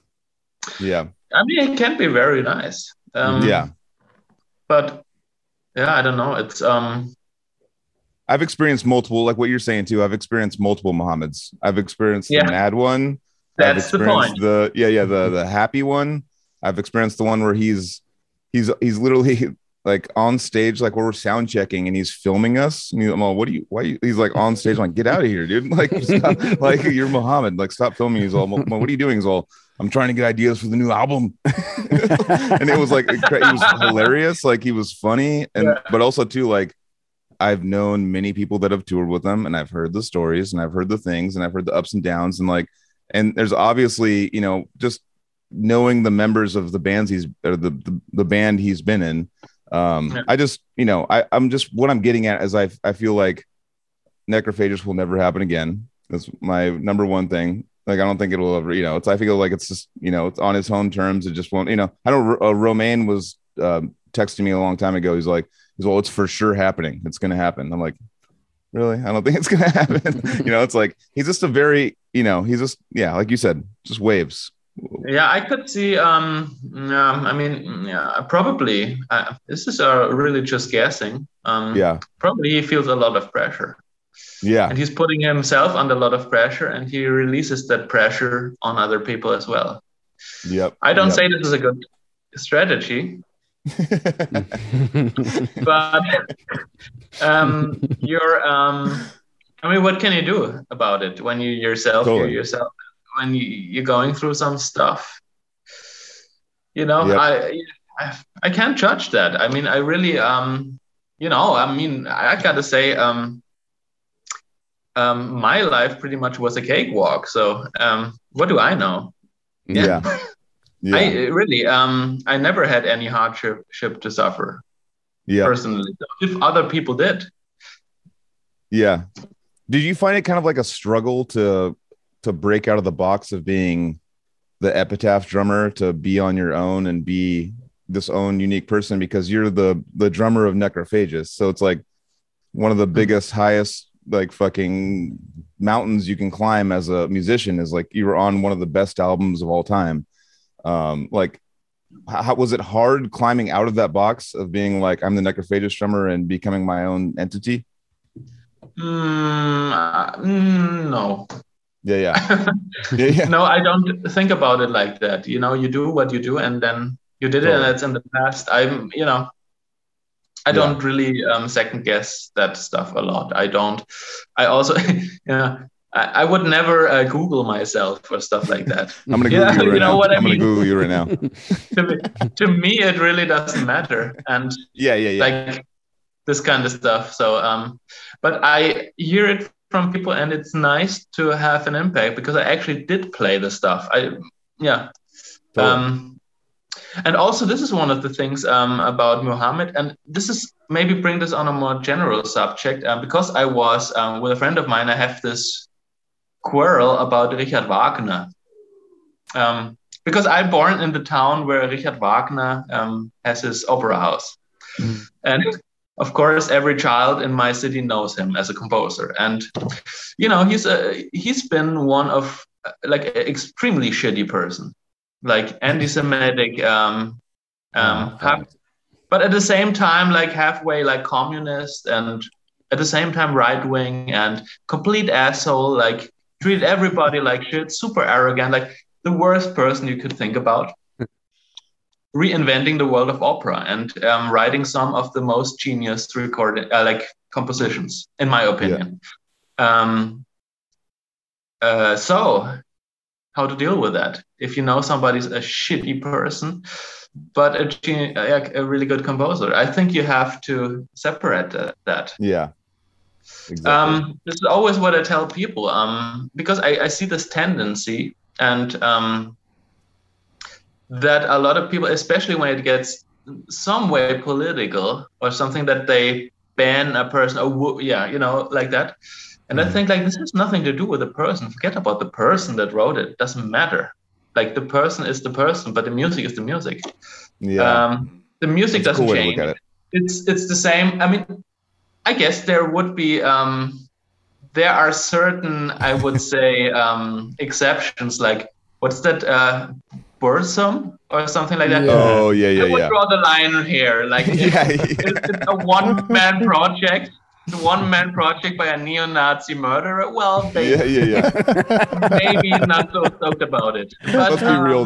Let's be real. The music wasn't. He didn't have the music to back up the assholeness. You know what I mean? Exactly. I think so too. But I know people that think that his music provides something that is unique, and they say, I know I hate the guy, but what can I do about it? And I think like, okay, that's fair. I mean, if you start buying merchandise, then that's on you. I think when you just, you listen to it on, I don't know, YouTube or something, which, it's probably illegally uploaded anyway. So, I mean, you're not supporting the band, but if you love somebody, you can't if you love somebody, you can't help it. If you love somebody's music, you can't help it either. So it doesn't matter. And I think like, no matter if Muhammad was difficult as a person or not, the music really stands out, and it will always be. And this is one of the challenges. If there's going to be a next album, the expectations have grown so much. That it's impossible to do that. Well, it's possible, and mentioning that I'm playing drums in Triptykon, and I think Celtic Frost have done it. Like their music were in the 80s really successful and became very influential, and these classic metal songs.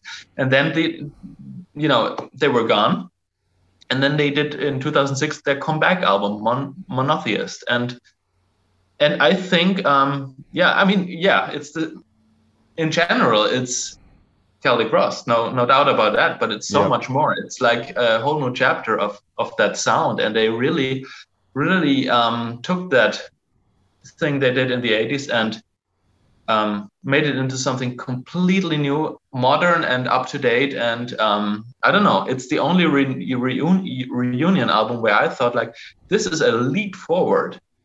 And unless you cannot do that, then why even do it? It's like when exactly what Ihsahn with Emperor says, like there's never going to be an Emperor album because we're so far apart, and people would always compare it to the old stuff, and the old stuff is good, so there's no point in doing that. But they play shows once in a while. And I think perfectly right. I mean, I would love to hear another Emperor album because I love the band, but unless they feel like, hey, what we did back then, we can here and now, we can recreate that, but better and relevant to the year 2021. And if that's not happening, so if Necrophagist will happen in the future, then it should be not the Necrophagist of 2000. The album came out in 2004. Let's say usually if you take time, let's say the next album, okay, it's due. Let's say it was going to get out in 2008. No, It's not enough. Mm-hmm. It should be Necrophagist in 2022. Mm-hmm. You know? Mm-hmm. Yeah. And not the album we would have gotten in 2008, because that won't cut it. That's, people will say, oh, good album, I like it, but Gotcha. Yeah. And the bar is set so high. The bar is so high with Epitaph is so high that like and that's what I always try to avoid with my stuff, that you put a bar up. I mean, it's artistically, it's the best thing that can ever happen to you, because that is success as an artist. But it's also kind of it puts a time stamp on an expiration date on that project. It's like when the X-Files came back. What can you do? You exactly know I've reached everything I ever wanted with that album. What can you do? Quit, of course, or you reinvent yourself, or like I do, you don't second guess everything. You just do it and put it out. As long as you stand behind it, and of course you shouldn't like just put out anything. That's not what I'm saying, but I think dude. So what they got to do is form a super group and make this whole new thing with like fucking like Muhammad, and get like Paul Gilbert on guitar, then maybe like bring Jarzenbeck in there and just create this insane project, like, and have like a different drummer every song and just do the most nuts thing that's ever been done. I would say like with super groups and stuff, like there hasn't been very many super groups that like, because you see like the lineup and you're like, what, they're in the same band together, but then they release something and you're like, did you guys just write this like the day before? Like it's always like, it's like, you know what I mean? Like it's never like there's never, I mean, I'm trying to think of, I mean, there's a cool super group that's Killer Be Killed or whatever with Gavin Dillinger, and it's got Mastodon in it, and Max from Sepultura, so not to say Soulfly, but it's got like, it's a super group of like musicians together. And I was like, it's like kind of poppier, kind of like fun stuff. But I'm trying to think of like a super group that really like stood out. Like usually a super group seem like they don't really. It's like for the fun. It's for fun. I consider Alkaloid a super group that works. Well, yeah, exactly. What's like an underground super group? Well, I would say, of course we took like, the names. You need to do promotion, and it's nothing easier than putting that on the cover, or it's like members of this and this. It's like boom, that's our promotion. Boom, that's what we did. And I know that's this, but I think that was never the idea. But the idea always was to really create that music. And I was like particularly looking for people that wanted to do that. I think that's what makes it different. It's you guys actually had a creative idea to progress music, not just get together and be like, we're going to jumble our names together and do a thing. It's like, we want to progress something and do something different. Yeah. And I think, I just saw this in the Obscura thing. Even though that's progressive music, it's not possible to do that kind of music in an Obscura tag, Mm-hmm. Yeah. As Obscura doing that, it's a too far stretch, and so it had to be a new band, and we promoted it as a band of by this guy. This guy has played in this and this and this band, because we all did a lot of stuff, but really the idea was to form a real band and create a certain vision, So I guess that it really depends. It's just like you say. Sometimes you have the idea with super groups that they write all their songs in 1 week, like jamming together. Most of the time, that's the case because they don't have a lot of time left because they're involved in all these projects, and then they get together. Like, in my calendar, there's this 1 week where everybody's available. Now let's write something. Yeah, exactly. It's not really thought out, and mostly it's like. It's interesting because people play in that group, and you will recognize the people that play in that group, but it's not really necessary in that artistically. You know what I mean? Yeah. It's more like a fun thing. Yeah, it's actually what I do with my solo stuff when I have guest guitarists and stuff like that. I bring people that I really like, and they play on some of my songs, and that's really it. but then I don't need a band for that. I can like just, put it out myself and, do whatever the fuck I want. So definitely. No, that's definitely, yeah, that's the difference between like, the supergroup is just like the names. Usually it's like, oh, Slash is in the band and the guy from Alice in Chains, and it's like, you know what I mean? And like they'll put out a song, it's like, okay, well, it's all right, but it's not like there's not a goal in mind. It's kind of just like a kind of quick one-off thing, you know what I mean? But that's cool. Alkaloid. So so you're doing the Alkaloid stuff now, and is there a new stuff coming out? What's going on with Alkaloid, like exactly? The album is written and I'm starting to record really soon, because drums are first, obviously, and you're producing it too, or you're engineering it too? Yeah. Nice. Very nice. Unfortunately. How does that with like, I mean, not to like keep going because I know we got limited time, but like producing and engineering the album that you're a part of, do you get kind of like a different kind of ear fatigue? Like, because it's like stuff that you're written and then you're listening to constantly. Is there like a certain kind of like wall where you hit where you're just like, it's too much at once? Yeah. Absolutely. And there's a danger. Mostly it comes out of necessity, but the thing is, it's very difficult to produce that, and it takes a long time to produce it. But if we had a producer who would have to get into the music, and then it would take even longer. Yeah. Yep. It would take even longer to communicate what we want, and it doesn't really matter. It doesn't really make sense. So I rather do it myself, even though that's going to be difficult because I sometimes don't have the objectivity. But this time sometimes I want to have like other persons of the band like chip in and, be there when I start mixing or something and start building sounds. And it's a lot of building sounds. So if I get more help in that area, I will be fine, because I think I have a picture in my head, and the difficulty is to get that picture in a sonic form. Mm-hmm. Because it's just really difficult. If you have nothing to do with the project, you're just the engineer, then you listen to what is there more objectively, and you're not so much emotionally involved. Yeah. That gives you the freedom to really make choices that are merely technical sometimes, which are the right choices because of that. It's hard to explain. No, I get that. I totally understand what you're saying. Yeah, because you're not artistically involved, so you could sit back and look from the hindsight, or look at their project and hearing the sounds and stuff like that, and you're like, okay, I see what you're trying to do. I'll give you more options to do. But it's like when it's part of your like actual like writing that you're doing, and then you have to engineer it. Like it kind of seems like it could be kind of streams crossing. You know what I mean? Yes, but I think I will have to force myself to be objective somehow. It's possible. It's possible.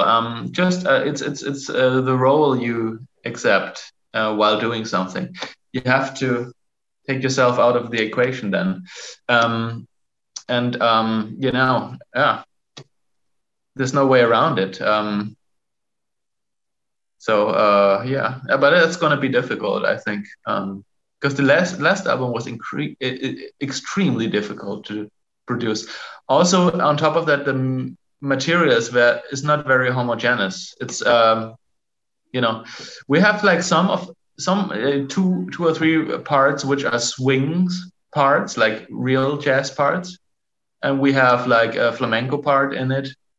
Our singer said he wrote an acoustic piece. We have one song that is I don't know, 7/3/15 or something like that. It's like Jesus. I don't know. And we have one song that Danny wrote, which is very technical and fast, like more in the super tech stuff. Then we have one song that is really groovy and not very difficult and really happy. So you have different sound worlds, like general setups that you need to create. that interact with each other, and they cannot contradict each other. So that's the difficulty when you with my solo stuff, it's also difficult for me to produce it because I'm not objective at all. I try to do that, but painful to get there, but anyway. But that's easier because it's just more one sound world, if you will, like this death metal thing. And you need to dial in a couple of clean tones, yes, but in general, it's guitars, bass, and drums. So, meat and potatoes. But with Alkaloid, it's, some of the songs, they require several mix setups. So, difficult. And then it should also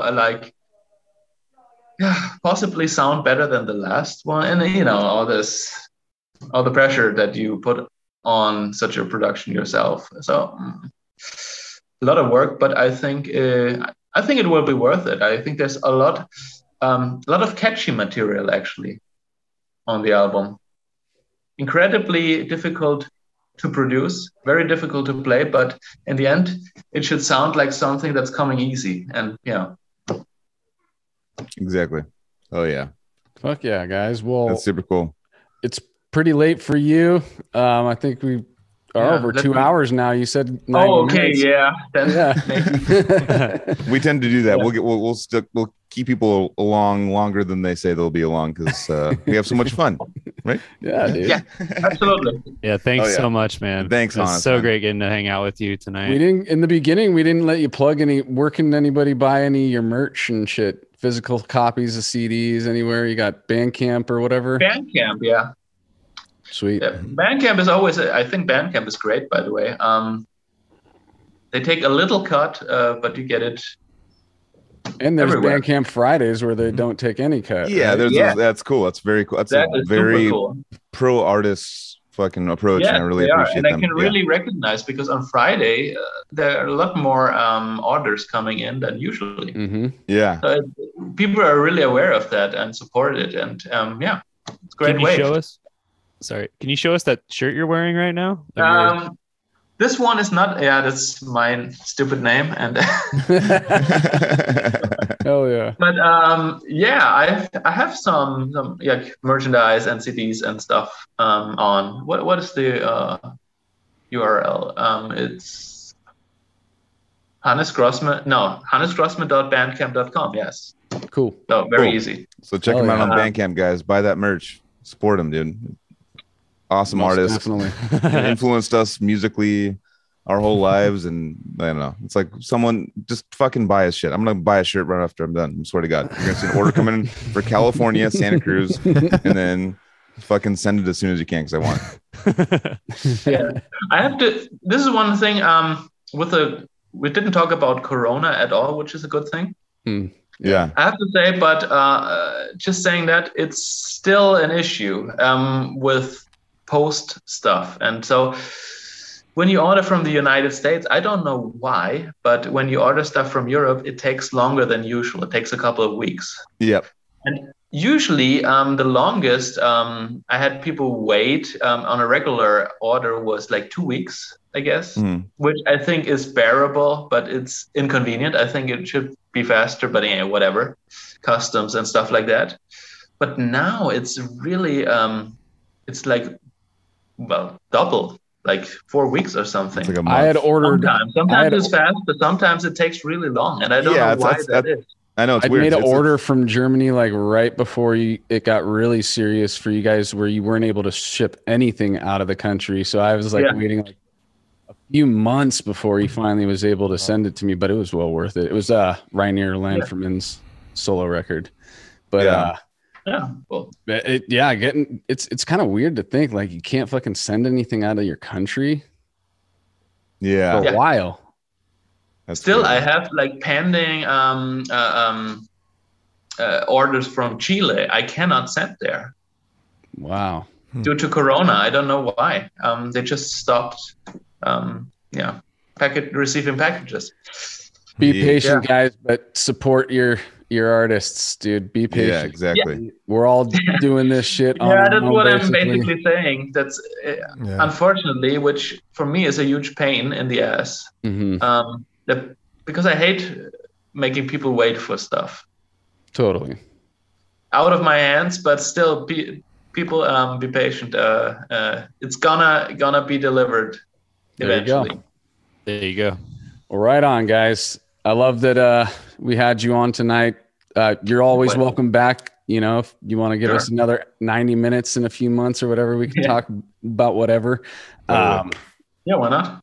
Thank you, listeners and watchers, subscribers. And if you're new, hit that button, whatever button I'm talking about, you know, the ones. We'll be back next week with some more good shit, guys. Year 2 of Cali Death Podcast. What up? Have a good one. Yo.